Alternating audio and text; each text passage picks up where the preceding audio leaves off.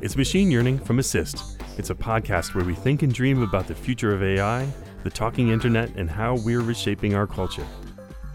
This chapter is an excerpt from our interview with Christina Mallon, and she's talking about a subject area that matters to every single person. Seriously, if you lead product or are a CMO or anywhere in the org chain, you need to take notes and share this one around. Christina Mallon, our guest, is a designer, advocate, and authority on designing for the disabled. In this chapter, she walks us through her technology life. It's a powerful view into the ways our current product options are, and mostly are not, working for 1/5 of the population. This is just a taste, so make sure you grab the full episode and subscribe so you never miss a single Machine Yearning. Christina Mallon. Can you walk me through your technology life? Like, what do you use and how do you use it? I would not be able to thrive without technology. It evens the playing field for people with disabilities. When I wake up, I use Alexa to find out what the weather is like and to find out the news, because it's hard for me to access my phone or even grab a newspaper and flip through it or read a book. So I have Amazon Alexa reading books to me. So really how I take in content is so important when it's voice activated, because I won't be able to learn things without that since I can't really type. And then I get into work and I use Dragon Dictate, which is dictation software. And that allows me to have a job because everyone commutes via email. Some other technology is how I feed myself. I use an Obi robot, which is a tiny robotic bowl and cup that feeds me based off of push tabs on the side of it. So it gives me information, and then also I'm able to eat.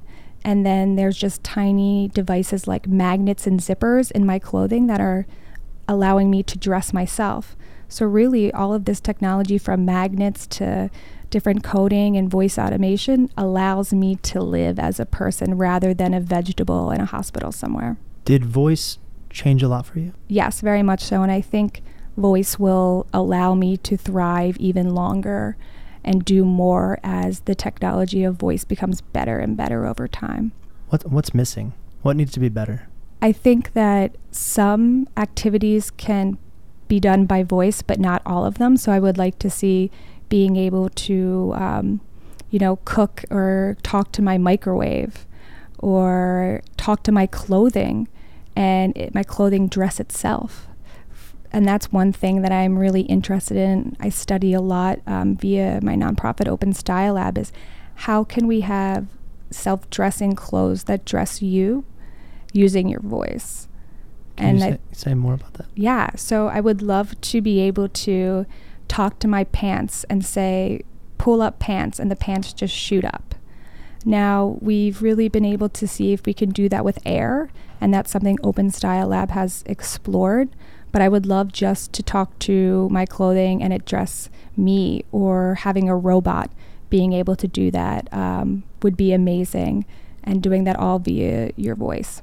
There's so many things I've never thought about. It's very meta. Are there any other technologies that have fundamentally changed things for you? I think Dragon Dictate has really changed a lot for people with disabilities, but then people who don't type as well or type as quickly, that are just adapting to the technology age. I see a lot of people in their 50s and 60s that depend on it very much so to kind of help them compete in this internet technology fast world. I would say that has the most effect on my life, but things like Uber, all of the on-demand apps allow me to get around New York City that's not accessible. So I really look to those like food ordering apps since I can't cook myself. So I think apps have been very helpful for me to outsource all the tasks I can't do. I haven't been in an actual store in forever and bought something. Everything's via app, and it's really changed my life. And I've lived alone for the last 4 years, and because of that, I'm able to. That's incredible. How are you thinking about the future of mobile interfaces? And specifically, I think an area of the phone that many people might not go is the accessibility area, but they've done a ton of work here. Mm-hmm. And I'm curious, what that area looks like for you or people and how that evolves in the future. I think that when I look at one of the best accessibility offerings from a phone, I think it's really the screen reader. I have 2 guy friends that are blind, and they live alone in the city, and they live a very, very full life, a very successful life. Their company is called the Two Blind Brothers, and they run the entire company along with their partner, Court, and they use their phone for everything. They really don't use a laptop too much, and they use their phone because of all of the accessibility offerings that Apple has really thought about from the beginning, and from just zooming in to it does reads the text and puts it out in voice for things that are really small, because many mobile interfaces are not screen reader friendly. So most people with disabilities cannot use them. So I think it's very important, and why I stick with Apple over Samsung is because of the accessibility features within the mobile. Do you use Siri? I use Siri a lot. It's so helpful.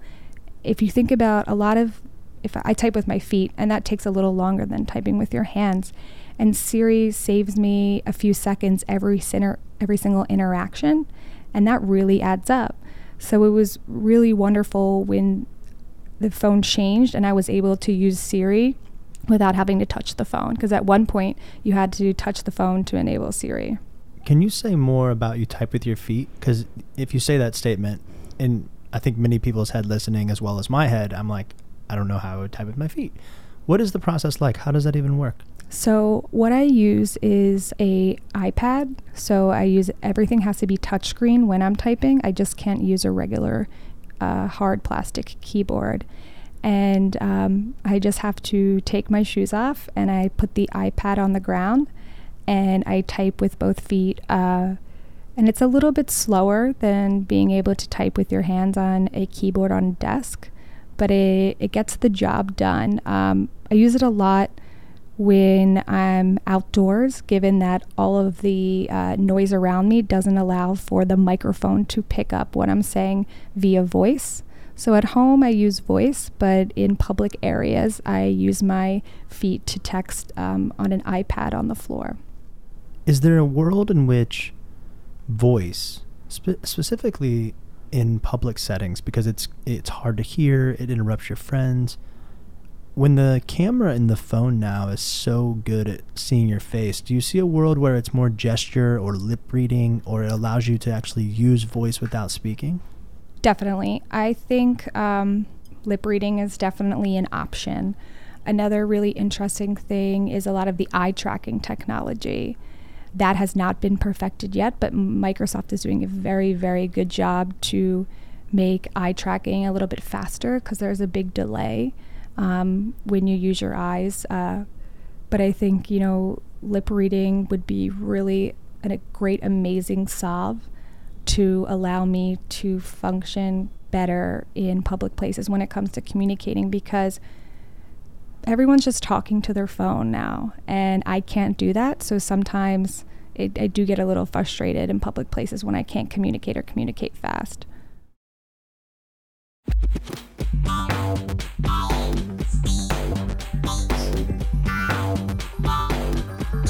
Thanks for listening, and we hope you'll take a second and share this episode with other members of your team.